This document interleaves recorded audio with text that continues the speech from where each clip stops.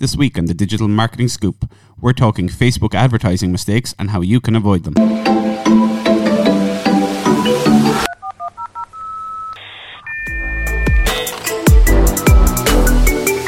Hey everyone, and welcome to this week's episode of the Digital Marketing Scoop. So this week we're going to be chatting about Facebook ads, which is obviously a fantastic advertising platform that we use quite a bit, and of course encompasses Instagram ads as well. So Jen, if we're looking at like some common mistakes that we see being made on Facebook ads, what are the ones that kind of jump out at you? I think the first thing is around people's expectations for the most part. I mean, usually people are using Google Ads first or have been, especially businesses that have been there a while, and the AdWords is a great conversion tool, but Facebook works slightly different to that. When people search for you on Google AdWords, they're searching with intent to find something. They're looking directly for you. Whereas with Facebook, you're putting something in front of someone who might like it, and the might being the big word there.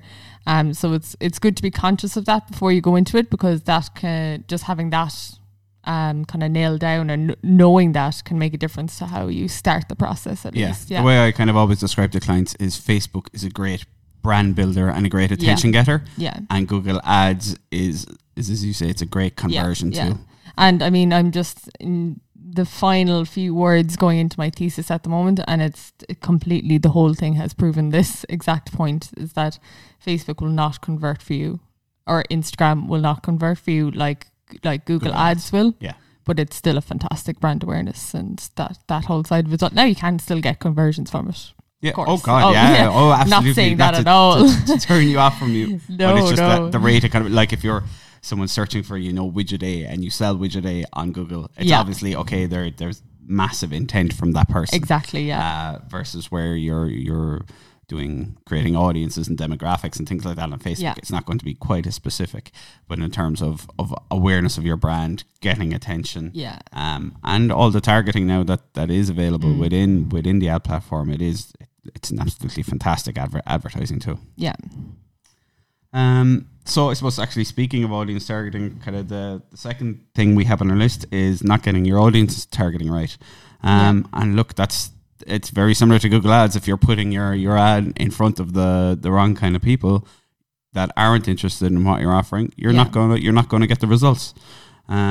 So just like with Google Ads, it is hugely important to make sure that you are targeting the right audience for your product, your services, if you're pushing kind of content, the right people to view your content. Yeah. I mean, take a look at the data you have to hand already. Is it mostly women between the ages of 30 and 40? Is it a mixture of men and women between a certain like between 18 and 24? Then you'd be shifting a little bit more toward Instagram, of course.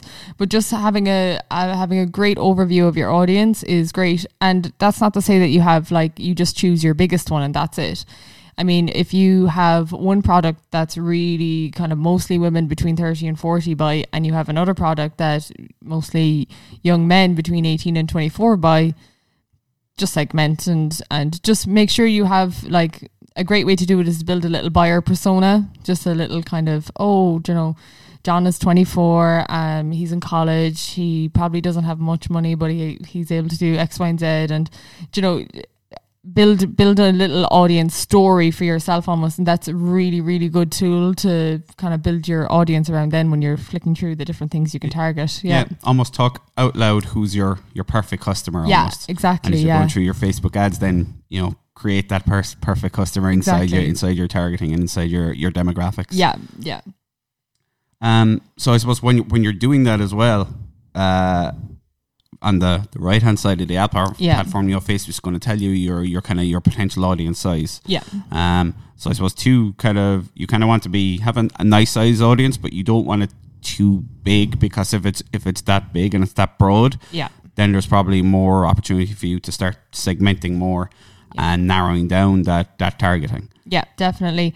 And I mean, just as much as you can go too big, you can go too small. And I find sometimes if the audience is too small, you think you're doing great because you've really gotten that niche, and that is really good. That's great. But the the worst thing about having a small audience then is that if you don't have a smaller budget, or if you misalign the budget with it, it could get very repetitive to the same audience, and your frequency will go up and things like that as well. So it's good to get the arrow somewhere in the middle there, so that you're not fluctuating too much either side of it. Yeah. And especially if you have a small audience, it's really good as well to be running a lot of different ads. Yeah. Because if they're seeing the same ad over and over and over and over again. Yeah. Oh, there's nothing. It drives me mad. There's nothing worse.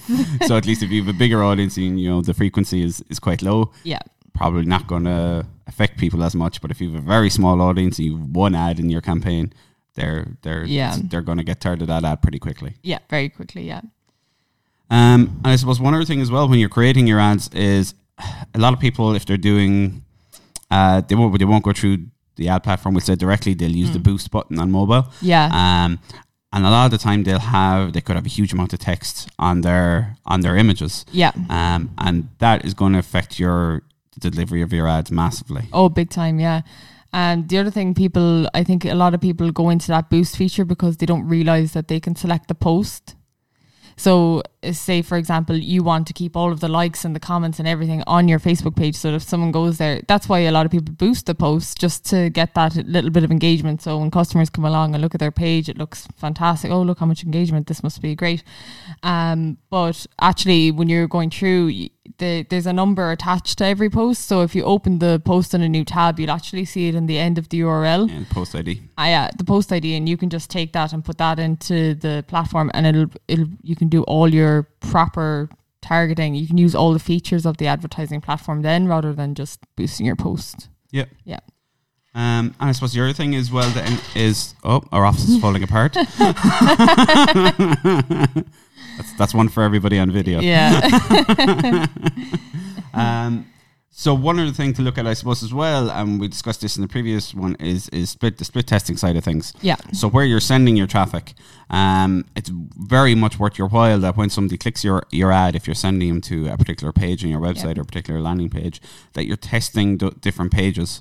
And tracking the results on those pages, because you don't know how people will interact differently in different content. Yeah, definitely. And again, back to your point before in a previous podcast, please don't send people to your homepage for all your ads. Yeah. That applies to both Facebook and Google. It applies everywhere. And Instagram and everywhere else. Everywhere. So and the other thing is to make sure you have the Facebook pixel set up on your website, so that you can start creating custom audiences, start tracking the conversions, because you can do there's amazing things you can do, like if you have an e-commerce site, you can track all the people who've purchased off your site, and then tell Facebook, okay, now go find me and show my ad to more people like the people who've already purchased my products. And Facebook pixel, I mean, if you're new to it, sometimes it can be a tricky thing to set up. It's kind of like, there's code and there's this and there's that and the other. But realistically, when it comes down to it, you can pop it into Google Tag Manager, set it up there. Now Facebook will give you the standard events to track, like your page views and these little things and purchasing and stuff.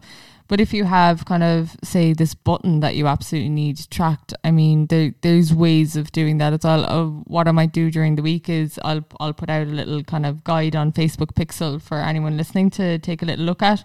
But it's great, but don't be afraid of it just because you don't see the answer to what you want to track straight off. There's so many ways of custom tracking everything. Yeah, and there's some WordPress plugins as well that can kind of, especially if you're on WooCommerce, if your website's built on WordPress with WooCommerce, that can automatically track the whole customer journey throughout for you, and automatically create the audiences of all your customers who've purchased your products. Yeah, exactly. And those are the vital things to be tracking then for your next stage of marketing when you're remarketing, and the Facebook Pixel has tracked your audiences, and that's great as well. You can segment out again then from there. Yep.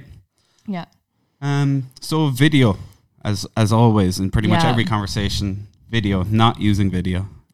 It's mad that a lot of people still aren't using video, but at the same time, it's a huge costly investment. It's a cost investment and it's a time investment. But if you do it right, it is so worthwhile. like in our podcast there about repurposing content. Yeah. That's probably the best way for most businesses to go about it, is to get someone out to video for a day, do a lot of long shots, do little snippets here and there, and just make sure, really think smart when you're doing your visit. You're thinking about your video. How can you chop it up afterwards into smaller videos, things like that. If you think smart with it, you'll get so much more run for your money from getting your videos done as well. Yeah. Plus, the live feature as well. So live video, doing live video on Facebook, they just show it to a lot more people. You just get a lot more reach, really, when you go live. Yeah. So it's well worth doing that as well. And a good way to do it is just little tips for people. So if you're in a business where you can help people, start your live video. Yeah, exactly. Do quick 2, 3, 4 minutes live video. Here's how to do this, or here's how this can help you. Yeah. And you'll have instant reach, and a lot more reach than if you just posted it on the page as well. Yeah. And don't be afraid of it. Just give it a go. Yeah. Yeah. You can always take it off the page afterwards. Yeah, exactly. And just delete it. Yeah. And the last thing is one of our favorite things, remarketing, retargeting. Yeah, it's what works best on Facebook and Instagram at the end of the day. I mean, if you're just jumping in to Facebook and Instagram advertising, and say you've got a website with a high volume of traffic, set up the pixel, let it sit for a few days or a little while anyway before you get started, and you could start remarketing straight away, rather than usually people say, oh, you start at the top of the funnel and you put out your brand awareness ads and you retarget. But if you've got a high volume traffic website, you can definitely just jump in on the retargeting. And even if you have a smaller one, but it's hugely valuable because you're marketing at people that have intentionally gone to your website for some reason or other. One of my favorite little tricks is with the Facebook pixel, you can delay it for 3 seconds. So after it only triggers after 3 seconds, after someone being on your website for 3 seconds, and that kind of takes away a lot of the waste traffic of people who just jump back in and out and click in and out by accident. And then that remarketing audience is much more valuable, even though it's smaller, and you have to explain to people why the numbers are smaller, but it's more valuable. Yeah, essentially. I think one of my favorite features is a Facebook catalog, and doing dynamic remarketing is just, some of the results we've got for clients in that are ridiculous. Yeah. It's basically where somebody visits the individual product on your site, and then they'll automatically start to see that product on their Facebook feed and on their Instagram feed, and the return on that can be crazy good. Yeah, the dynamic ads across the board at the moment are definitely what we're seeing as performing best. Yeah. Brilliant. Okay, thanks you for listening. That has been this week's episode of the Digital Marketing Scoop.